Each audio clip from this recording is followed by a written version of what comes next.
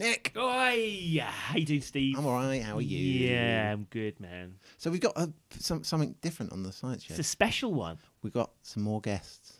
Who have we got? So we've only ever had one other guest when we did Swapcast. This is a new, but we're doing it again. We've got another Swapcast. I enjoyed that one last time, and I want to do more of them. So this is a good thing. Yeah. So after we kind of, so if you remember, we had a few.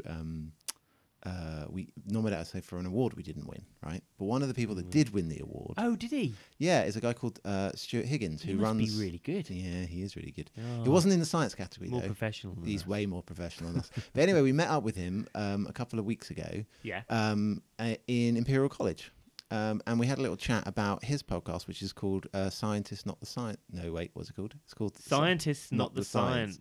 Yeah, so he runs a podcast where basically he just interviews scientists but doesn't actually talk about science. He talks about what it's like to be a scientist. Yeah. And we met up with him in a little chat, didn't we? We did. So we did one that was kind of a science shed type thing where we just had a little bit of a chat about random things. And we did one as one of his, as a Swapcast. So he actually interviewed us, which It was was quite quite unnerving, wasn't disturbing. Because we just turn up and just like insult each other. But he's like... He sort of drilled down into our relationship. He and really, sort of deep sort into, of deep into our hearts. drove a strange wedge between us. Tried to... It's never been the same since. I know, it was like going to marriage counselling or something. Yeah. What I imagine it to be. So you're about to listen to that podcast, and then what we'll do as well is we'll put a link to the edition of his podcast, which is you can hear us get definitely like, emotionally destroyed. I bet you can't wait. Anyway, right. should we have a chat with him? Let's do it.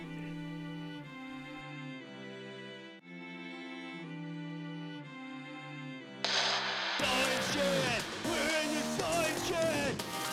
Science Shed! We're in the Science Shed! Come on, Steve! Bunsen, Burner! Dolly, Machine! internal. Combustion! Why do we need Steam! Petri, Dishes! Oscar, Space! Isaac, Newton! transplanting? Hello, Steve. Nick, how are you? Oh, not bad. How are you? I'm really hot. It's I'm all pretty. hot and bothered. It's a lovely day in central London today. It's absolutely beautiful. Unfortunately, I'm all hot and sweaty because I was in a rush. You and I do was look late. a bit hot and sweaty. I'll Yeah. try not to get too I had to like excited. run through the tube with a big heavy bag full of podcasting Oh my equipment, and a goodness. little old lady banged into me. Did she go? Did she go? On She the went floor? flying, yeah, She thanks dead? to the conservation momentum. Any breakages? No, she didn't Air fall over, ambulance? but she was definitely shocked when she walked into my bag and got spun I around. feel sorry for you, Steve, because you're always the person who ends up carrying the massive heavy bag. I know. You don't. I would do it, but don't- you've got a masochist tendency, you see, and you tell me that you like carrying the I heavy do. bag. I do quite like carrying Some heavy kind of things. physical exercise because you spend all of your day just pushing a pen around. That's pretty much true. Anyway, Nick, we have a special guest We in do. the shed today. I know, it's great. It's only the second time we've ever had a guest in the shed. Is that right? I think so. We've had kind of sporadic, random, accidental guests, but we've never had a real, proper guest No. that we're actually going to talk to, like a human being. So we have Dr. Stuart Higgins from Imperial College. Hello. Hello, nice to meet you guys. How are you? Also hot and sweaty. Yeah. Yeah, it's pretty miserable out there, and it's muggy and I mean it's lovely. I mean, most people would say it's a lovely day, but for me, I prefer it when it's kind of 20. It's very English of you. I Yeah. enjoy. I don't mind being hot and sweaty, to be honest, if the sun's out. Do you know, I kind of know, I feel like I know Stuart, Steve. You're kind of like you're out of phase of each other. Because we've He's like a come- former Nick. He's like a former me in some respects. Or Stuart's a future you. I'll explain what. So basically, at the moment, we're recording this in a big building called the Royal School of Mines, which is at Imperial College in the middle of London. Guess where I did my postdoc, Steve? Did you do your postdoc in this very building? This building, I've had meetings in this very room. Stuart now sits on the desk directly next to the one that I sat in for 3 years when I was doing my postdoc. So you feel kind of a kinship, Exactly, but I was there at the beginning, Steve. right? I was like a pioneer. What do you think about that, Stuart? I'm just going to nod. It's probably wisest, yeah. But so is it good to be back? It's great. Yeah? It smells exactly the same It was as it used nostalgic. to. It's taken me back. Just the odour of this room is Right. flinging me back to kind of postdoctoral pain. Postdoctoral pain. I know. So I'm there already, and I'm ready for more pain in this podcast, Steve, as we kind of wander through a world of science with Stuart. Yeah. And I wish to point out, I had no idea that you were formerly worked for the same boss as me when I contacted you. There you go. Isn't that It's small world? serendipitous. Kind of the Small science world. shed has arrived like the TARDIS in in the lab of our dreams. I can almost hear it coming.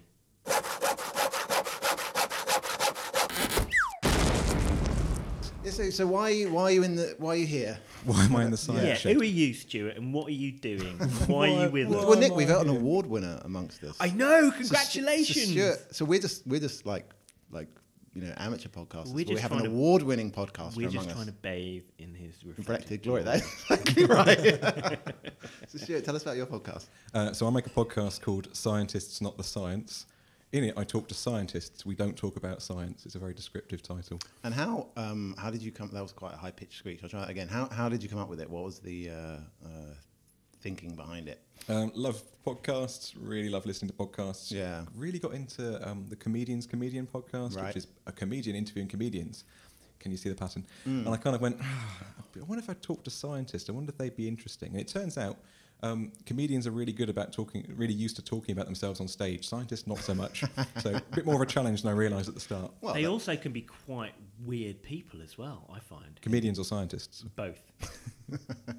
Well, I did an episode about this. Like the premise was basically, are comedians the same as scientists? It's basically kind of freelancers, kind of pointing your own work in your own direction. You have certain kind of things you want to do for your career progression. So that was the kind of the idea. So if people haven't listened to your podcast before, what can they expect? Kind of lots of interviews with people at every level. So not just kind of PhDs, postdocs, professors. Yeah. Also people connected to science. So the last episode was about. So one of the episodes was with the journal editor from Nature Materials. Fantastic. So, okay, what was it like being an editor? What was it like when you send rejections? Do people ever send nasty replies back? Do they get nasty replies? Yeah, apparently. And just go like, stop being mean. Yeah. It's a really good idea. Yeah, basically all that kind of thing. I can imagine like 90% of their time is probably dealing with that sort of thing. They reject 95% or something, or 90% of all submissions. So most of the time you say no. I haven't listened to that one yet. I'm gonna have to have a listen. I dabbled with your Robin Ince one, but I haven't gone so far into. I had looked down, and you've actually interviewed two of my colleagues in the chemistry department. Have I really? Was it Chris Hunter by any chance? Chris Hunter and Sylvia. Yeah. Which is So I'm the third chemist to grace the halls of Stuart's podcast, maybe. Great. So how do you generally find it then? When you're doing it, is it difficult to get stuff out of them, or is it generally quite straightforward? It depends a bit on the person. So everyone's different. Yeah. In general, once you've had a chance to warm up and chat for a little bit, and people realise that you're also like a sane human being and everything's okay, then they'll talk to you a bit about stuff. That's nice. Do you ever try and winkle controversial information out of them? Because sometimes, the world of science can have interesting arguments and fights between scientists. And I suppose they'd be quite reticent about talking about that. But I wonder whether there's a good strategy for getting in there to the heart of the, those sorts of things. Nick wants the dirt. He wants to know, Usually, if you ask someone about the specifics of people they work with, they're generally not keen to put that on tape. I don't know why. But if you can ask them about patterns of behaviour, so you can ask them about great things, ask them about things they've heard from anecdotes, kind of from the field, without specifics, or also just kind of patterns of behaviour, how people behave in the lab. So a lot of my stuff, a lot of the podcast is about the culture of being a scientist. So what does it actually mean? What's the good? What's the bad? That kind of stuff. Mm-hmm. Yeah, well, everyone should go and check it out. Yeah, definitely. And what sorts of you're talking to these people quite regularly. Are there things that you find really surprising ever, or is it? The anecdotes are the thing which I can imagine being quite interesting and meaty if they tell you about interesting things that they've come across. Yeah, a couple of them where you talk to people and they kind of, you weren't planning something. So I spoke to a student who turned out they were in the Higgs boson announcement lecture. They were a summer student at the time. They got up at 3 a.m. They had to queue up for hours. They managed to ram in the back of this lecture theatre. And so that's stuff you don't expect when you start talking to people. That's quite nice. And those kind of stories are quite good fun. I think those sorts of things as well, because a lot of people hear that on the, they're aware of things like the Higgs boson and it getting announced, and they see the press about it, but they don't really get that sort of inside track on it. So it's great in your podcast that you're able to offer people that and to sort of see that the scientist's perspective, because really we're just normal punters as well a lot of the time. So that's kind of the hidden secret message of the show. It's kind of, actually when you start breaking things down, actually there's a lot of stuff that's very normal to any kind of career path. Some stuff that's specific to science, obviously, and And so hopefully that's the reason why it's slightly more engaging, because it's not just, it's not things that you're not going to experience in your own life. Even if you're a non-scientist listening to it, you will have recognised things like classic stuff like imposter syndrome, or various other issues that you will know from your own working environment. Nick doesn't have any imposter syndrome. He thinks he's awesome. Isn't that right, Nick? Yeah, of course. Are you a Dunning-Kruger fan? Didn't you know? Do you know about Dunning-Kruger thing? Never heard. No. Dunning-Kruger's the opposite of imposter syndrome. It's where you think you're awesome, you're you're really not. good and you're not. Yeah. Well, that's like everybody. That's what I've got. So I've got a couple of things I want to talk to you about, Nick and Stuart now. It's weird having two people to pitch to. I should also say my background's a physicist, so I think we've got the full set now. Congratulations. There we go. Oh, yeah, I'm a biologist, aren't I? Sometimes I forget that. Well, what do you see yourself as? What are you in your heart? I don't know, an imposter. Do you know, we were sat round, for quite a while, we sat round the coffee table before, and thought about the simplest question you can ask either a chemist, a biologist, or a physicist to self-identify them within that group, such that you can ask someone something very complicated, and you might know something. As an undergraduate degree, as a biologist, you might do something that's the same as, say, a medic. But what's the question whereby someone can only answer that if they've got an undergraduate degree in biology? Okay. We worked it out in chemistry. Right. Which is no point asking neither of you two, because neither of you two are chemists. Just ask it me. So the question is, what's the point group of water? Oh, I don't Yeah, no idea. See? Not a clue. See? But I guarantee if there was a chemist in this room, we could ask them and they'd know the so answer. there'd have to be one for a biologist as So that's well. yeah. But some chemists probably wouldn't know No, that. they would all know that. All of them. Every chemist I've ever asked knows I'm going that. to test them that then. Try it out. Really? Yeah, and I'm So not. there's gotta and if be I an- told you the answer, then you'd have the secret key Oh my. to ingratiate yourself with Well, I other could chemists. just Google it, Steve. It's not hardly a secret key. You won't remember it. Yeah, so you should think. Hang about- on. 3. No, 2? there's a 2 in it. Yeah. Oh, 2.1? 2.2? What's the point group? Nick just randomly guessing Or letters. what's the point? What's the point? Very good. No, I can't think of one in biology. There might be... How about in physics, Jet? You know what I mean? It's quite a difficult question. It's quite interesting because on one hand, what you've got to do is think up something that, is very specific to the physics course, but also there's something that may not have come across in others. So if someone did a degree, I don't know, nanotechnology or chemical physics, they wouldn't have come across that. So it's kind of some and that kind of came. So there's a course that you do as an undergraduate chemist called molecular symmetry. And in that, you learn about point groups and group theory, and part of that is learning about water. So it's quite cool, actually. It's just by looking at the shape of a molecule, you can determine information about the spectra. And that's. See, I haven't understood anything you've just said.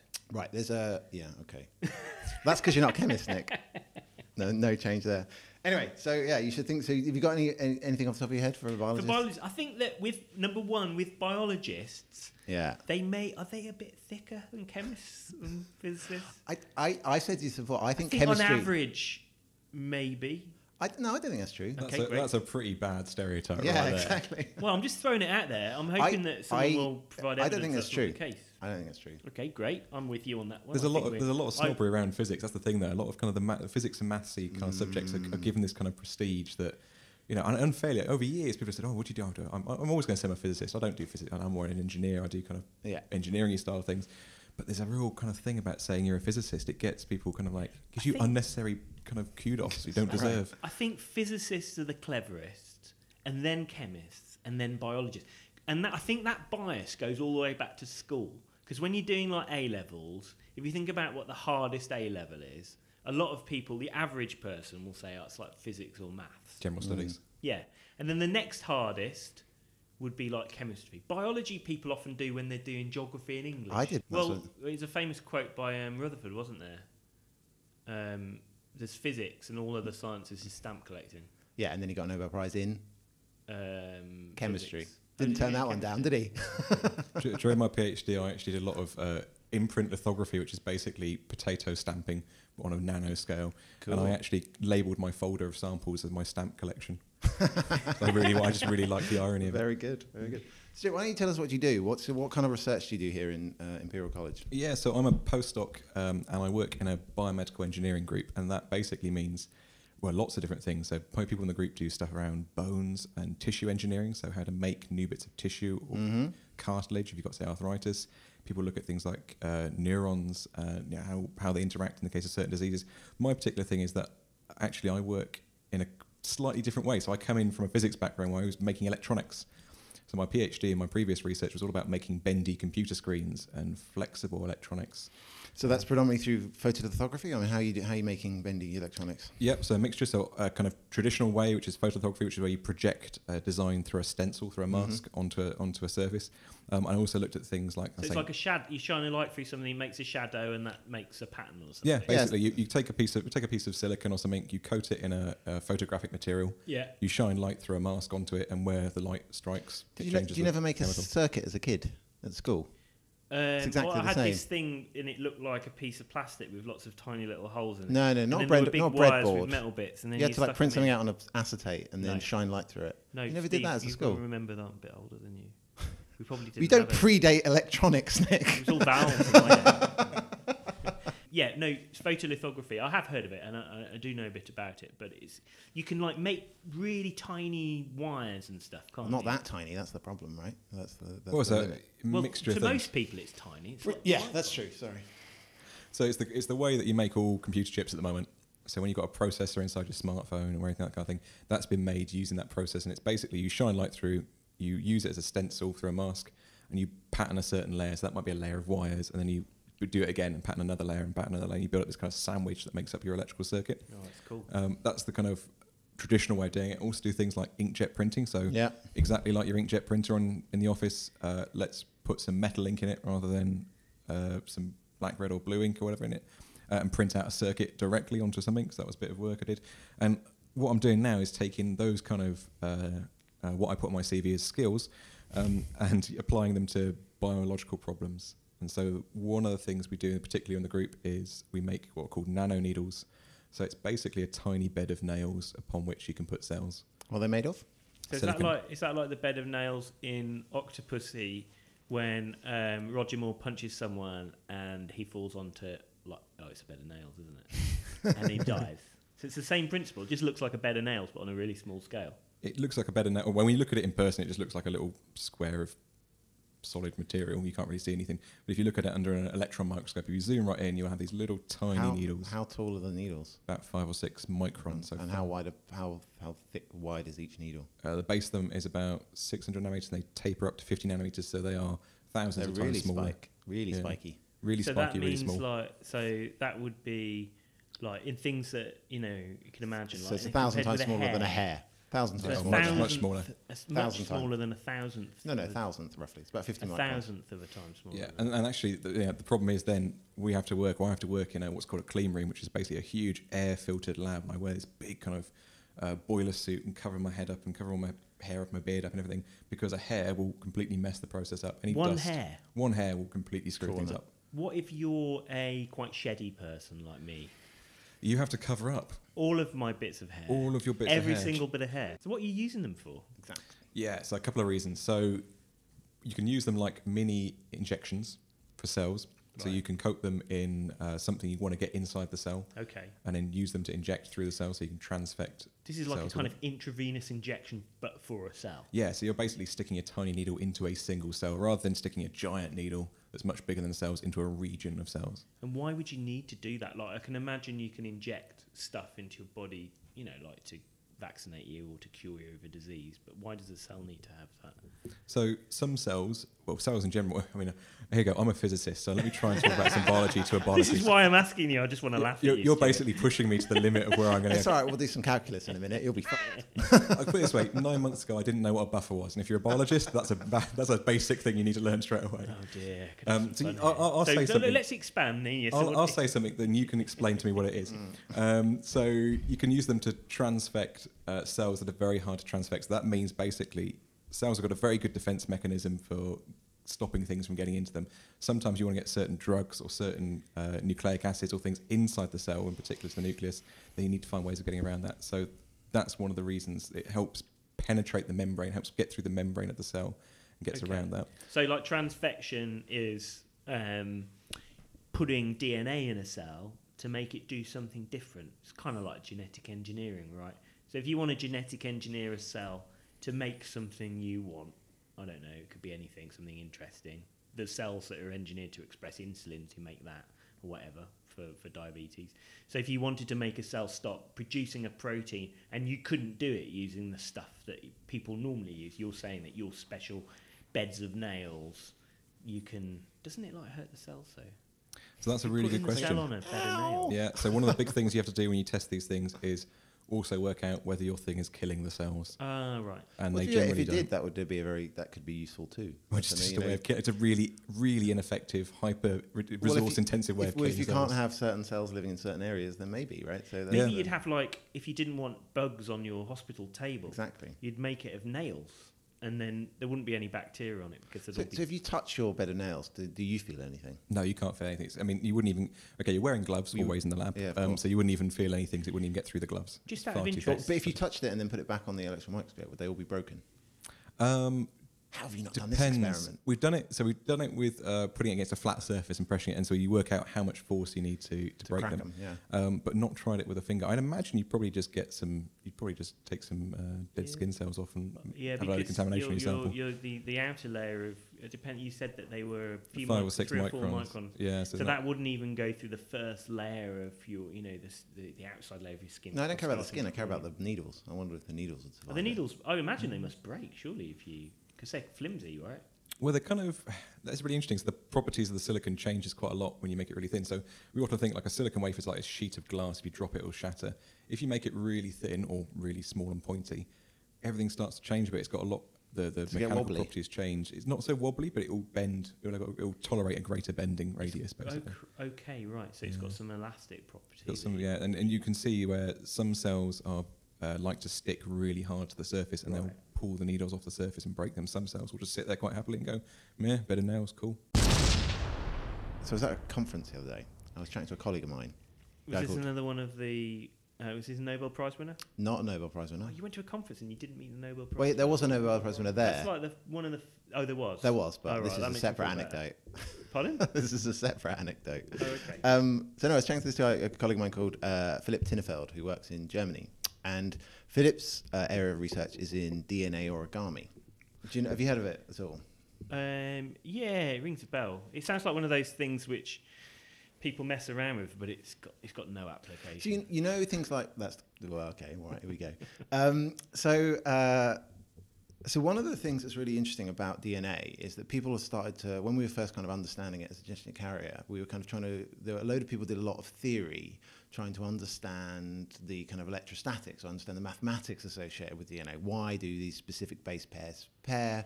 How much energy does it require to break them? I've seen that in that film. Like, there's a story about Crick and Watson, who were the people who discovered DNA with Franklin and Wilkin. Yeah.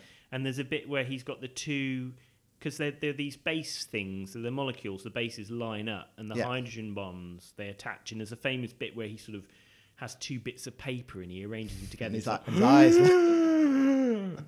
They match up exactly. It's like Yeah. plugging something into a wall socket. So that's how I'd imagined it. So there's quite a lot of theory, and actually it was borrowed a lot from polymer physics. So all of the physics that we developed to be able to understand how plastics form, DNA behaves in a very similar way, and a lot of the principles of DNA are associated with the physics of polymer formation.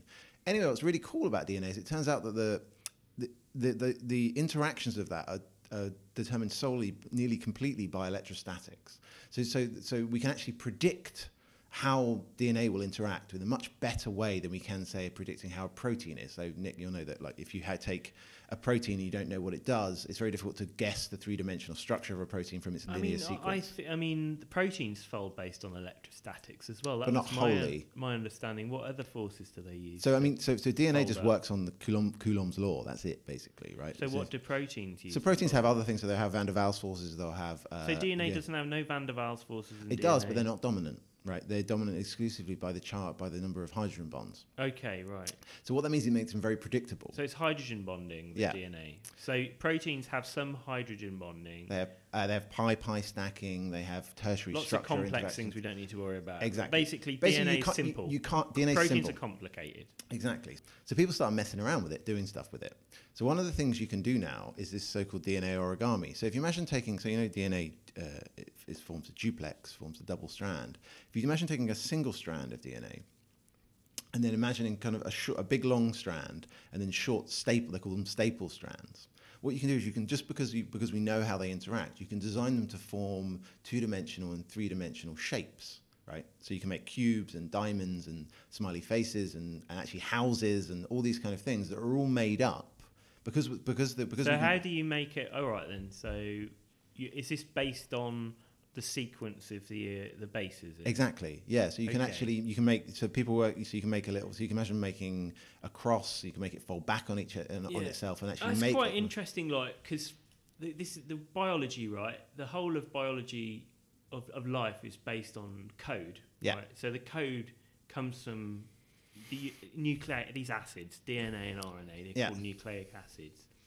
And generally, when you're a biologist, you think about that as being digital information. So it's just a long line of code. So it's no shape. The shape doesn't matter. It's just code. No. But then what makes stuff happen in the world, like you with your hands that can pick up a mic, or sometimes trim your beard accurately. That rarely happens. Those types of functions are based on the shape of you and the way that your shape moves in time. So you move around.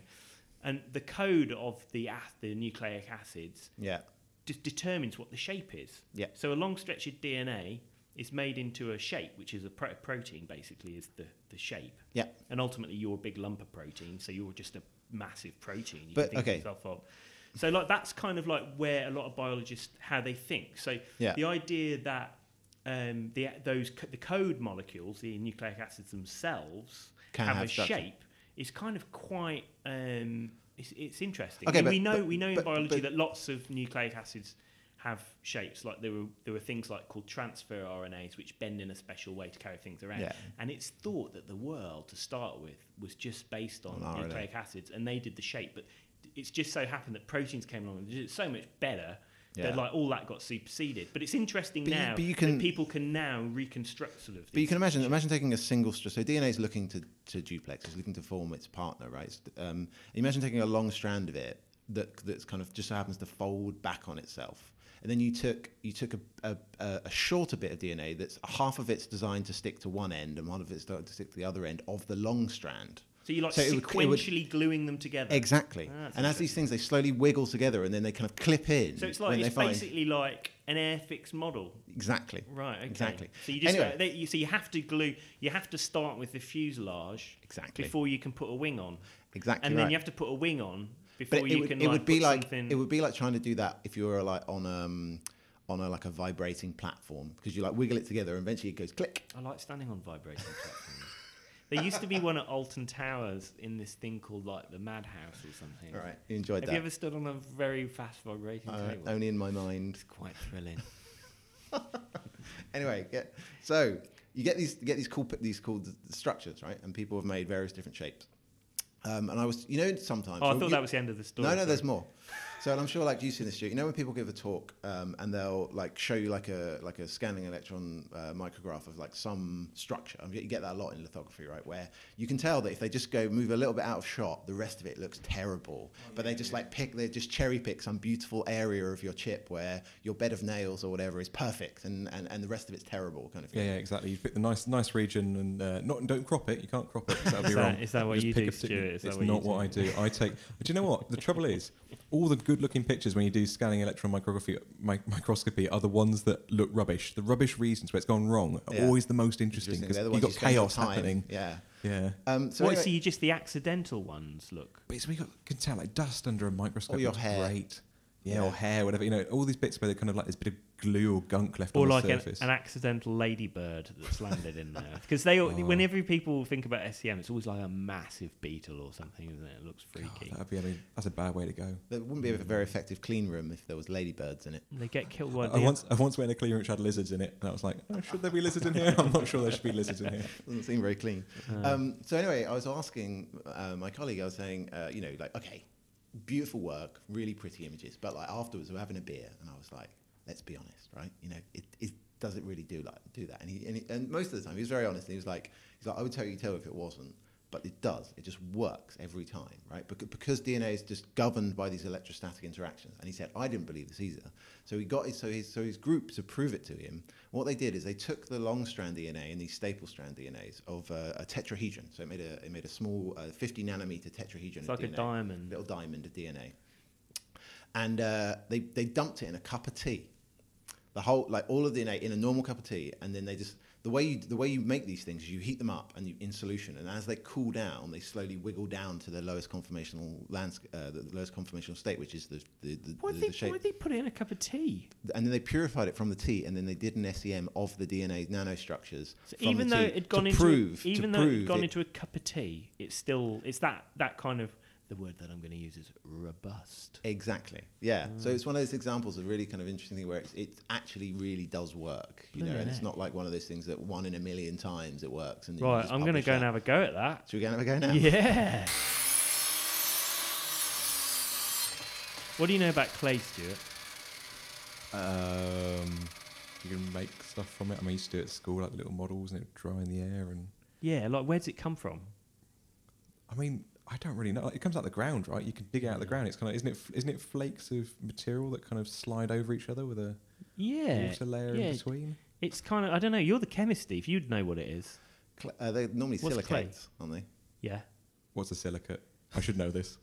What- Well, What gives it its properties? what gives clay its properties? They normally got very amorphous structure, so they have very high surface area, so things stick to them very They're well. yeah, exactly. So they're kind of like, I bring this up because this week we had some visitors from a big company that makes clay. When you say clay here, Nick, do you mean like modelling clay that I could make a little picture Well, of that's your the thing. face out of it? That's why I was asking Stuart what he thought right, about it, because okay. when someone says clay to me, I'm like, it's mud. Yeah. It's dirty mud out the ground that kind of you make a pot out of, and you put it in a kiln, and then you end up with a really crap pot that your mother keeps for like 30 years. And you Puts see the it every keys in time you go home and you weep. Let it go, Nick. Let it go. Yeah. Anyway, so no, but clay, it's being used in our labs by a colleague of mine for sciencey reasons. So when you say clay, because I had this recently with the word resin, I was talking. Right. Does clay have a special science meaning, or are we talking literally about clay out of like mud out the ground? Oh, you're putting me on the spot because I couldn't give you an absolutely accurate definition of it. But clay is usually a silicate material which forms a colloid in water, and generally it's particulate. So you've got lots of particles, and they're in water, or you can dry it and you'll have sort of powdered clay, but it's very, very fine particles, in the order of, I don't know, 1/1000 of a metre or 1,000th of a metre in size, that sort of size. And they all they can sort of arrange each other, and they can form gels sometimes, so things that feel like gels, viscous materials, or they can form hard things depending on the arrangement. And you can get lots of kind of like quite elaborate arrangements of them as they sort of order them. They sort of self-order themselves based on the way that they've got electrical charge on them. So this company, they usually make clay for... Do you know what stuff that you might have come across got clay in it? Washing powder, I think so, yeah. I think some washing powders, not all of them. zeolite. Yeah, that's Clay- true. Clay pots. Yeah, my mum's clay pot that I made for her when Yeah. I was 11. Pencil's got clay in or something. Pencil's I'm got not sure about mixed in with the pencils. graphite or something, isn't there? Like I to make don't- it slipperier. It possibly, yeah. I mean, clays are used in they're used in paints, so they're used as thinning agent. They've also got they can have this property of thixotropy. Have you heard of thixotropy? It's basically shear thinning. So you start off with something that's quite stiff, like paint. If you get paint out of the shed, Yeah. it's quite hard, and you stir it, and it liquefies. Yeah. So clays have that property as well, but they use it. It's used in car paints. So spray on metallic paints got clay Right. in it. They're used in all kinds of And things. Toothpaste. do they make them, or do they just dig them out of the ground? You can get so there's synthetic clays, Yeah. and there are also clays which are they have mines. So this company actually owns mines. They dig it out of the ground, but they're interested in biology because proteins and things, because they're so charged, proteins and things stick to them. Right. So for that reason, we've been working with a company to try and use it to deliver things to skin wounds. Clays have been used since antiquity, so you can find sort of fossilized evidence that people were working with So clay. it's like an old school bandage. Pretty much, yeah. Yeah. And there's examples of animals using clay in the wild as well, eating it after they eat something toxic. So because they're so, the word sorptive, they're like a sponge-like Yeah. thing, so they suck up toxins, and animals know to eat them after they've What after they've animal? ingested. What animals? I can't remember. There's some kind of like rodent from South America. I saw it on the telly. Doing your homework. But that particular part of it is yeah, it definitely is something that people have observed. But also, because they're sorptive, you can stick proteins to them. So you can mix them with a protein, and you can deliver that. And because they hold onto the protein so well, or the molecules so well, it'll hold it in place in a particular site in the body. right. So it controls how quickly something is released in a certain area. So we've been doing this project for a while now, where it's very, very controlled study. Yeah. Right. We take these highly, technical synthetic clays that are made from very pure clays, autoclaved, very precise addition of different reagents to the clays, and we look at the way that it affects wound healing, right, in a very controlled scientific way in the lab. Okay. And these experiments are usually done on experimental mice, because that's often the way in which new medicines are tested. So it's a very important part of trying to work out whether something works medicinally. So my student was working on in this in the lab for a long period of time. Anyways, in the lab, he's been doing this for 2 years, very, very controlled. One day, he looks over, and one of the animal technicians is rubbing this green matter onto mice that have been fighting. Because often if you keep mice in cages, they can fight each other. Yeah. And they can cause small scratches on the skin. So they get cared for. There's the animal technicians who look after them. Smearing on this green stuff. So Dan, my student, was like, "Oh, what are you?" So your student's carefully He's been doing this study. adding a documenting small it. amount of clay, to try and work out whether it works. and then he looks See whether it over works. and someone's just Smearing dipping his mouth in some pretty grease. much smearing this green stuff on the So Dan's like, gets chatting. "Oh, what are you doing there? What are you doing there?" He said, Yeah. "Oh, this stuff's amazing. It's clay. It's Oh clay. my It's God. clay face mask." So it turns out that in animal laboratories, Yeah. people are using clay willy-nilly to make wounds heal better, and they have been doing for years. And they just never spoken to the It's academics. there's nothing published. That's There's nuts. no published literature. It's not used clinically Wow. at all. But this is happening on a kind of It's really weird you say it, because my background was in printing, so inkjet printing, all these kind of things. And printing's been around for a while. They've been doing printing for a long time. And you find that so much stuff that we thought we discovered or thought we'd come across. And then, no, printers have been doing it for years. Yeah. It's not, I don't call it science, but they're doing exactly the same things. Like Yeah. the ways you can check whether a certain ink will stick to a surface. It depends a lot on the surface chemistry. And so, we do certain tests where we very carefully drop water, so contact angle measurements, you'll drop liquids onto a surface, measure the angle the bead forms, and do these kind of things. If you're a printer, you just have a pen that's got a certain solvent or a certain thing, and you just run it across the surface. Really If it sticks. draws on the surface, it's working. So we're wasting our time, right? Should we go to the pub? yeah. Let's go. Yeah.